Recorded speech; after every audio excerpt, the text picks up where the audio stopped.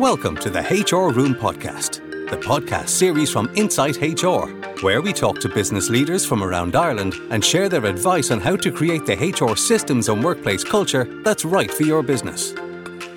For show notes and bonus content, simply visit www.insighthr.ie/podcast. And remember, if you need any HR support, get in touch with us at Insight HR. Whether it's conducting a complex workplace investigation, filling a gap by providing you with a virtual or on-site HR resource, or providing advice via our HR support line, we'll help you resolve whatever human resources challenge your business is facing. Okay, let's get started. Hello and welcome to another episode of the HR Room Podcast. Flexible working, sick pay, protected disclosures, retention, talent attraction, compliance. There's a lot to think about when it comes to HR policies. Whether you want to simply be compliant with legislation or you want to have best-in-class policies, many employers have different strategies, ideas, and also challenges when it comes to the rules and norms they want to have in their workplace. So what are the new rules, the new norms, and what are employers doing about them? Talk to us about this today. We're delighted to be joined by Judith Curran, Counsel in the Employment and Benefits team at Mason Hayes & Curran. Thanks for joining us, Judith. How are you? All right, Owen, thank you. And thanks for having me. Nice to talk to you both. Yeah, appreciate it. And as always, we're joined by our very own Mary Cullen, Founder and Managing Director here at Insight HR. How are you, Mary? I'm great, thanks, Owen, and lovely to have you here, Judith. Brilliant. So look, we'll jump right in. I'll come to yourself, Judith, first, if that's okay. So look, I think this will be no news to anyone. There has been a lot of updates to legislation, a lot of new norms that have kind of developed in recent months and years. I suppose, Judith, the first question to kick us off, what do you think are some of kind of the most pressing updates for employers that may be looking ahead to 2024? Yeah, thanks, Owen. Yeah, I mean, as you say, employment law is a really fast changing area of the law, really. It's constantly shifting, constantly moving.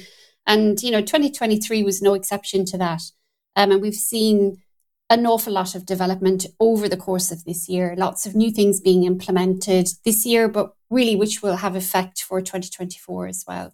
So it's really looking at, what the pressing needs might be. Well, I suppose one of the key points that key talking points for this last year have been the Work and Life Balance Act, really. And there were a lot of things that came into force with that, the paid domestic violence leave, the medical care leave.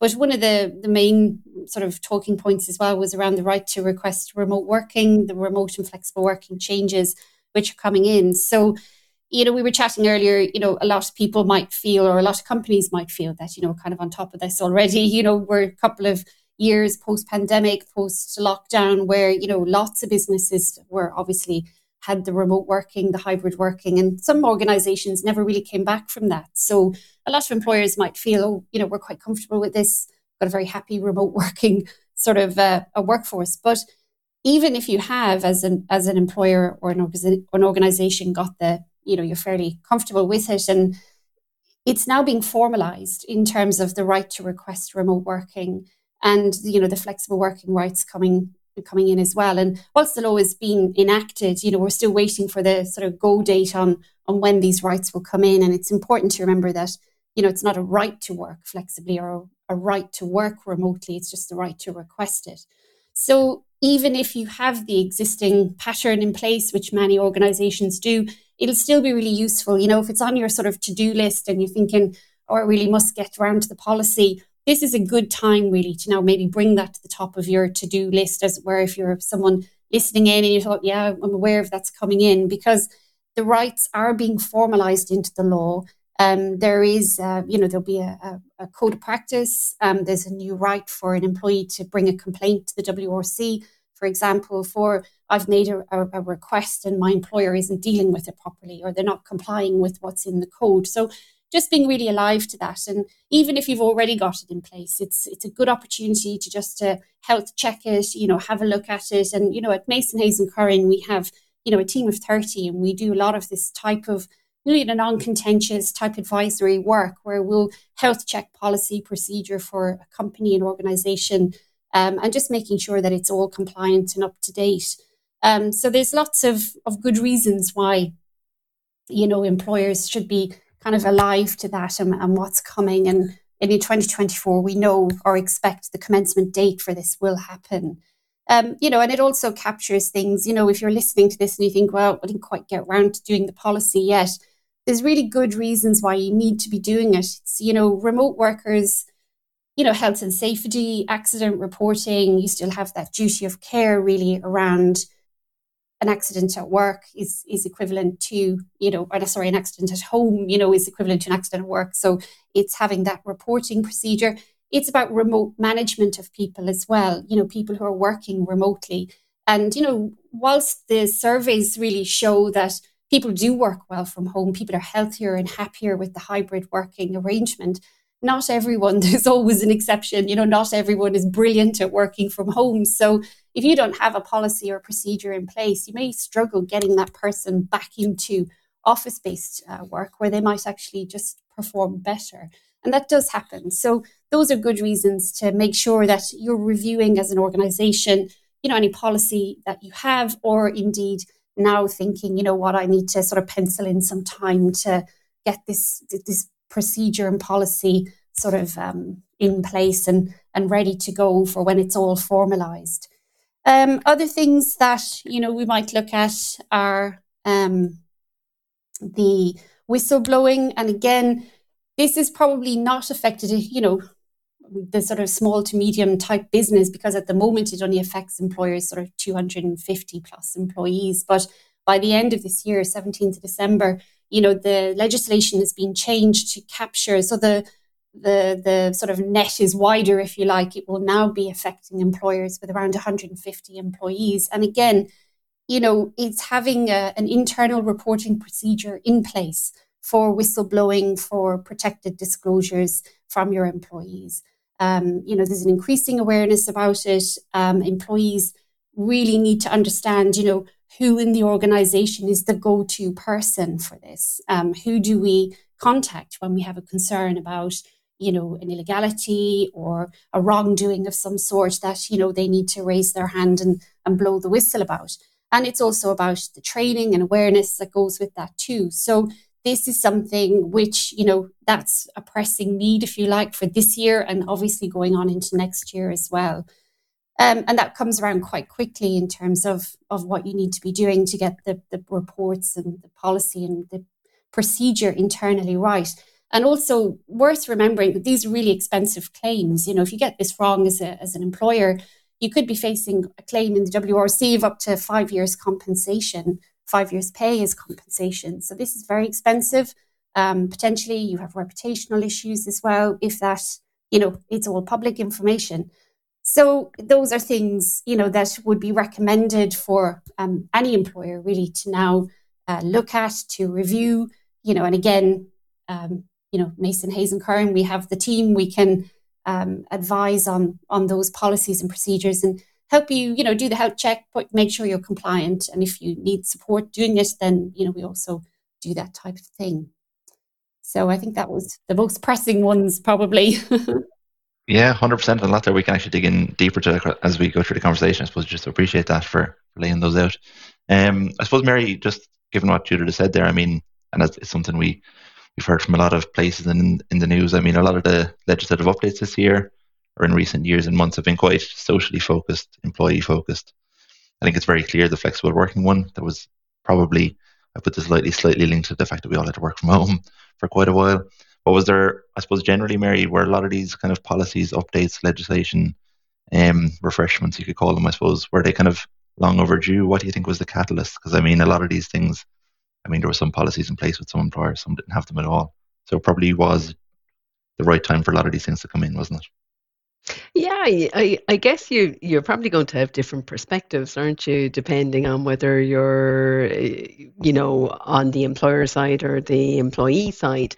My own personal view, having worked most of my career without much in the way of care around my family circumstances, whether or not I was able to leave work on time to get children, whether I could work from home or not. All these things were just reality. And me and many of my peers struggled quite a lot around these kind of issues. So absolutely, they're long overdue.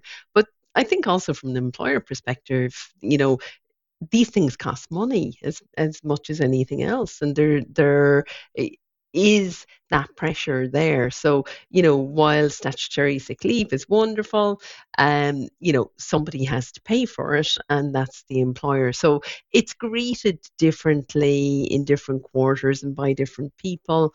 And I think from a societal perspective, these are long overdue and welcome developments. But I also recognise that for smaller employers in particular, that it's a challenge to pay for it, and it seems that there's a never-ending list of things that employers have to cover now, and so we hear from our clients both sides. Obviously, the larger an organization is, the better the benefits that are in place, the more structured the environment usually. But I think it is quite difficult for your SMEs. Definitely. And I suppose, Mary, just building on what you said there, actually, when it does come to those policies, those areas of work that HR teams are kind of struggling with, because I suppose obviously HR teams have different goals, different objectives when we talk about policies. Some want to be market leaders with policies, some just want to be compliant and get on to the next thing.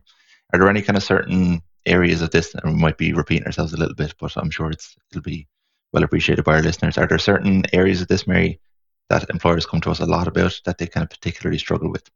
I know in my own head, protected disclosures can be quite tricky. There's a lot to it, but other ones, you know what I mean? Is there any? I think just the volume of change, and it seems 2023 seems to have been a real barrage of change and introducing regulations, but it's kind of been like that for quite a while, Judith, hasn't it?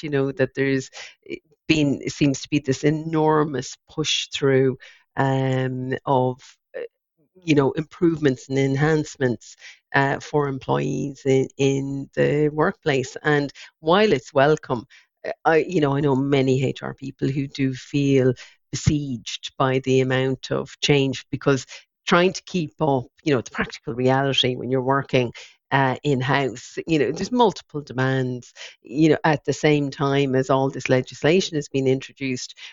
There's a real crunch point in terms of attraction and retention, and it's what gets up to the top of your list. There's just so many competing demands internally from a HR perspective, irrespective of whether you have a team with you or whether you're standalone. So I'm always sympathetic, but I do see the thing that slips down the list is around the whole area of policy and procedure review, developments and updates. These seem to be the things that HR teams put on the long finger, irrespective of their size. And it's when there's a problem and you're looking to fall back on those policies and procedures that we suddenly see, oops, the bullying policy hasn't been updated. Oh dear, we haven't even considered the whistleblowing policy, and we ought to have been complying with that. So in the midst of all gender pay gap reporting, introduction of new leaves, the right to request remote work, which many HR people have been dealing with for years now, all of these things can seem a little overwhelming. And rather than maybe address it directly, it's like, I know I need to do that, but I just don't have the time. Yes, this is important, but management wants me to, or the CEO wants me to focus here because they can see the kind of bottom line value to it. I've also of late noticed, and I'd be interested in your view, Judith, given the size of the team from the advisory side working on these policies and procedures in your organization, have you been hearing people say, this book is, 150 pages long, 200 pages long. This is a huge book. Can we slim down that policy? Can we just make it much more appealing? And have we thought about it from an employer brand perspective? And I'm very much, of the view, listen, we need the depth that's in the policy. And cutting it down isn't the way to go, but maybe having additional elements to present to the employees is important. But I'd be curious, are you getting the same thing that we're getting? Yeah, I think there's, definitely a shift away to streamline, really, isn't it? To get away from these, as you say, 500-page handbooks, because what you can find, and you sort of touched a little bit on it there earlier, is a problem crops up and actually, gosh, we open the handbook and nobody's really read the policy for years. And a lot of organizations do invest a huge amount of money in wonderful policies and procedure, but they then gather dust on a shelf somewhere, or it's in a file on a computer that no one's actually opened for a long time. And that's the really important part, isn't it? It's about keeping up the health check, the compliance, trying to be alive. And you're absolutely right, Mary. There's such a demand on HR teams, and especially that in-house function as well. The demands of running the business, your day-to-day operations, take up so much time. And then you have these emergencies that happen, to every business from time to time. Things go wrong or problems crop up, and people get, their priorities are dedicated quite rightly to those things. So absolutely. It's probably, we see, I suppose, a shift then to signposting as well to employees. That's, I think there's a shift towards that, to signposting rather than the sort of, war and peace of the maternity leave absence type policy that we used to see, several years ago. It is a bit more streamlined, but I think working to retain the depth though, because that's really important. Like you say, the employee has to be able to understand what is in the policy. And it has to be meaningful in terms of what's in the policy and procedure. Because again, and I'm sure you'd agree that, HR is as good as its policy, but you then reliant on your frontline, aren't you? Your frontline managers, who are the ones who are meeting with the employees, or the employees are coming in to see the manager. They're not always coming to see the HRD or the HR manager or whoever, so you've got to be confident that, okay, it's an accessible policy.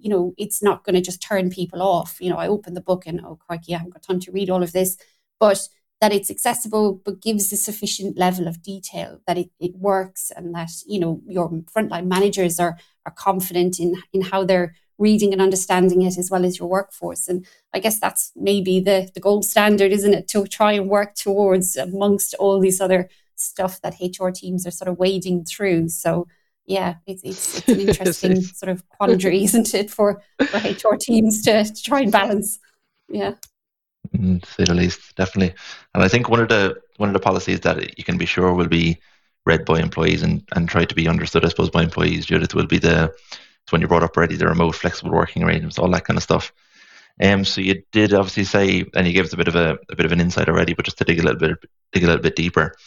Obviously, it is going to be legislated for, but do we have any guidance on what kind of might be specified? And I suppose I'm asking because really what I'm asking is, how can employers kind of prepare, foresee what's coming, and maybe get kind of ready for it? Yeah. I suppose, as we said, the Act itself is in law now, so we're just waiting for these sort of commencement parts to kick in. So we know it's coming, but we don't, I think, exactly know when exactly it's going to be implemented as such, when people can start to make these requests formally. We do know that it will apply to all employees, and the right for remote working will apply to everyone. So by comparison, I think with the flexible working is still restricted to parents and carers, for example, but the remote working requests can be made by anybody in your organization. So being aware of that, and also that there'll be about, I think, 13 specific grounds on which an employer can refuse a request. So it's being aware of that too, that you don't have to agree to a request from an employee. What the burden will be now on the employer is to consider the request not only from its own perspective, but as the employer, of how this request will work for your operations, your business, your needs, but how it works for the employee as well. So you will have to, I suppose your decision-making process will need to reflect that, that we've considered from both sides how this request might work. And I think I touched on it earlier, there'll be the new code of practice. So, compliance with that. And also, the time frames. I'd expect that we will get more information on any limitations or requirements that are going to be put in for responses to be provided, and for the employer to deal with the request itself. So, yeah, so there's the types of things, and what you can do to prepare, as an employer. Again, if you haven't already got the policy in place, and you're you're suddenly thinking, oh, when is this is going to be happening quite soon? And, whilst a lot of employers did retain the hybrid working sort of pattern or were more flexible around the remote working, there are some organizations who said, you know what, no, we need everyone back in the office, or we need everyone back in the workplace or the plant or the factory or whatever it is. So not all sectors can work remotely. And it may be that, you've got all your workforce back under one roof, and now this piece of legislation is coming down the line where people who maybe really enjoyed remote working will now put in a request. So now is a good time to start looking at that and thinking, okay, we may face some requests now again in the next 6 or 12 months from people who would like to work remotely. And it's, again, I think the key point, your base point, is your policy, your process. You're looking at your own organization, about your own needs, what works, what doesn't work, and probably taking some advice on that as well, so from employment teams or HR departments, and working out, what's feasible, what isn't, so that you're prepared. And then as part of your policy, it can speak to that. It can say, look, this is maybe what we envisage will work, or give examples of requests that might succeed and those that don't, or, so you've got a lot of flexibility around your policy there to prepare in advance. And again, it's good communication with your workforce, isn't it? So they know who to make it to, who to make the request to, how long it's going to be dealt with. And it's that management of expectations around, this isn't just we're going to roll out remote working to everybody, for example, if that doesn't meet your needs. So those are things that all organizations can think about. Definitely. And I suppose, Mary, the whole road to flexible working legislation, it's a bit of an emotional roller coaster, hasn't it? I think when the news first broke, obviously our ears perked as HR consultants. I'm sure it was the same for Judith and her team. I suppose we're all in the same bucket of advising people. Our ears perked to it. I'm sure a lot of employees thought, brilliant, this is finally coming. Employers were delighted, but then thought, wow, I have such a big to-do list. So I suppose, Mary, what's the kind of feeling on the ground around it? Because I know a lot of employers will have had policies for a couple of years. This will probably provide clarity, or it might just be a little bit of background news for them because they already have something. I suppose, what's the kind of feeling on the ground around it, Mary? Now that it's finally coming, I suppose it is good news, isn't it? Yeah, I see more of a push to bring people back into office. So I'm seeing companies getting a little bit tougher around their hybrid policies, because some of them have been quite lax. And simultaneously, I'm seeing employees objecting to that and feeling aggrieved by it to some extent. So you'll hear regular stories from employees where, I'm brought back into work to collaborate, and I have just done the air quotes, but and when they go in, they're not collaborating with anyone. They're just finding it more difficult to do their job, which they feel they could do better from home. And more distractions, more noise, and more interruptions. So I think you do have that sense of what employers want and maybe what employees want. And bridging that gap is important. And it's important that you understand the sentiment that exists within your workforce, because if you can get that wrong, and getting it wrong in today's environment mean people vote with their feet, they leave. So if they're not getting what they want with you, they may get what they want somewhere else. And I have noticed that mood amongst employees, and coupled with the struggle for attraction and retention. So I think as an organization, there is that balance. You've got to get the work done in the way that you, as the CEO and the management team, feel is best for your particular organization. And I think it very much does come from how it's viewed at the top. For instance, I've seen a lot of CEOs really struggle with remote and hybrid, because all of their career they have been used to working in office, on site, in person, and it has been quite the challenge not being able to do that. So I know many organizations that have policies in place with the reluctant CEO sitting at the top thinking, can we bring people back in now? Elon Musk has done it, such and such has done it. Can we do, this organization is calling people back in. Can we do it now? And I get the sense that there's a percentage of CEOs out there who would like people back in office. But it's a balance when we're booming. When the cycle turns again and there aren't so many choices for employees, that might change. And you are hearing all sorts of predictions about, these remote and hybrid working arrangements will be gone within the next 3 years. I've heard that quite a lot in terms of kind of talk from the US. And, we generally, the UK and Ireland, we kind of tend to follow shortly behind what the US are doing. So it'll be interesting to see what happens.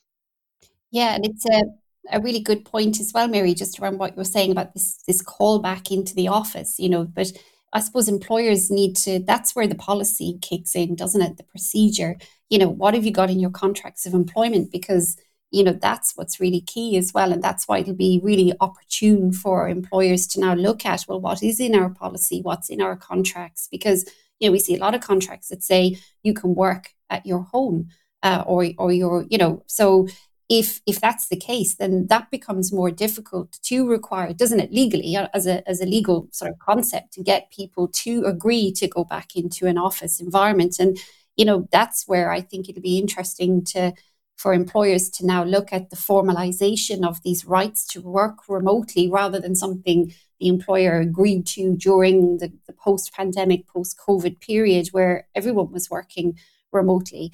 And it'll be really interesting to see how that sort of tension, if you like, does work, because if you haven't got a policy as an employer, or you haven't reviewed your contracts recently, that's the key point, isn't it? Putting it in there, the right to recall people to the workplace. You can build that into a policy or procedure, or build that into your contract of employment. Actually, if we decide to take on, because some employers actually got rid of their offices, they're great, we'll all go remote, we'll save a fortune on office space, etc. But that will obviously could change down the line. And then, as part of your planning for changes in your business, or as you say, just changes in the workforce and what employees want going forward. They may not, this is a trend, maybe it might change in the future. It's building in that ability, isn't it, to bring people back into an office-based or workplace for the workforce. So yeah, it's a really interesting one. I think it'll keep us all in HR and employment law really busy over the next few years. Yeah. Definitely. I can picture people in their cars listening to this, wherever they are, just going, yeah, nodding their heads, definitely. Well, I wonder, sorry to cut across you, but I wonder, it's one thing saying, we're contractually entitled to do this, our policy says. And look, I have sat on that side of the table for many, many years and worked in-house, trying to enforce what the policy has said. And, will people actually have accrued rights at this point in time? Because, we're well past lockdowns, well past the COVID era. Well, hopefully we're well past it. But, so I can imagine for some employers who maybe haven't, checked the detail in the documentation, or maybe something was badly worded, might find themselves in a position that really they don't have a leg to stand on, even though their preference is to bring people back in for more in-office working or on site. So I think it will keep us going for quite a while, Judith. Definitely. I think so. And I think another one, obviously, that when it came out, everyone thought, oh, that looks great, which it does. But another thing for the HR to-do list, Judith, was the transparent and predictable working conditions. I suppose we've seen the rough details of this everywhere, so we don't need to deep dive into those as such. But I suppose from the employer perspective, Judith, do you think employers are still kind of lagging a little bit behind with this? Are they coming to you a lot for support around it? Because obviously it does seem quite straightforward, and I always use that word lightly on the podcast. But is it one of those ones that people are kind of struggling to implement and craft? I don't think it's necessarily lagging behind or struggling to implement. And I think maybe it's partly the messaging around, that piece of legislation, the predictable and working conditions really came from the EU, aimed very much originally at the sort of gig economy, wasn't it? Around people who had very temporary employment, very casual employment, a sort of on-off type working arrangement. And that was, that very much the gig economy, wasn't it? And, the EU's intention was very sort of social, economic, to provide improved working conditions, to provide, predictability. So someone who maybe got to a Friday night, didn't know whether they'd be working on Monday, can now seek that kind of certainty and sort of predictability in their working life. But of course, there are other aspects to it as well. And mainly, I suppose, in the private sector, it affected around the probation periods and contracts, exclusivity as well. When we had the sort of height of the 0 hours type contracts, there was we don't guarantee you any work, but you can't go work for anyone else. So, this is sort of addressing that type of working environment or culture as well. So I think that employers, maybe it's gone a little bit under the radar to some extent, because whilst it's in force, we haven't really heard an awful lot about it. Maybe it's been overshadowed a little bit by the whole remote working and the Work and Life Balance Act, which probably had a lot more visibility possibly. But it's there, it's in force. And, again, if you haven't maybe looked at your contracts of employment this year, it's maybe a good time to do that. And certainly for new recruits, people coming in, new probationers, adjusting the probation periods and making sure that you're compliant there. And, unless you're in a business where you have that sort of maybe seasonal influxes, highs and lows. If you're in that sort of sector, then of course you need to be paying a bit more attention to this, because you may find that your workers or your employees start to say, well, I'd like a schedule for the next couple of weeks, please, in terms of a rota or working pattern, and just being ready to be able to provide that as best you can if you're in that type of sector. So yeah, there's bits going on with that. And as I say, we've tended to see really more around the contracts of employment and reviewing those and health checking them, as it were, and ensuring compliance. Definitely, and that health check and review is something we've all mentioned on this podcast. So I suppose the final question to yourself, Mary, when it comes to that, reviewing, updating, health checking your policies, I mean, as you said, this is something that it should be quite high in the to-do list as opposed to the opposite end of it. And this is something that I think people will need to get support for. I can imagine it's not a one-person HR show can do a full review like this. There is the need for support, clarity, things like that, isn't there? Yeah, I think it depends on the size of your team, but I think it's always worth getting an external view on your policies and procedures, because things are changing at speed. Like there's that raft of legislation and regulation in place. And, I'm still regularly talking to people that haven't updated policies and procedures maybe since 2016, 2018, 2019. And if you're in that position, you're quite far out now at this point, because quite a lot has changed. The worst position you can be in is when an employee approaches their manager and knows more about employment law than the manager. And that's a regular occurrence. And for people, it's one thing to maybe not have got around to reviewing something that you reviewed last year, this year. But if you've left it 2, 3, 4, 5 years, you really urgently need to do it. And I would recommend having someone with knowledge in this area review it, whether that's Judith, whether it's us. There's different supports out there. But I would recommend it, because keeping up with case law as well as legislation, regulation, and what's changing next year is a job in itself. And even the experts struggle to keep on top of it all, to understand fully what exactly needs to change, because it's happening at pace. I don't know if you saw the first ruling on the sick leave, statutory sick leave. I think that came out, was it Friday? Last week anyway. That if an employer has their own enhanced sick leave scheme in place, then the statutory sick leave it doesn't apply in that environment. And so, you need to be watching this stuff so you understand it, so you understand what is the actual impact for our sick leave policy when we have an enhanced scheme, and what's the difference in an environment where we don't, or where we're doing it by discretion, which I hate, but there, I still see it. It doesn't matter the size of the organization, I still see it. Sick leave policy is at manager's discretion. I think, well, what discretion are you going to use in giving one person a more favorable sick leave than another? So it's, all that the devil is all in that detail. So it's really important, I think, to have that external person that knows their stuff, that you can rely on to get it right and guide you around it. Your choice ultimately as an organization, what you actually do, but there are people there to help. 100%. Is something we always say. There's a lot to think about, but there's a lot of things that could be done about it too. So it's great to hear that the support is there available for anyone that might be listening that is worried about it.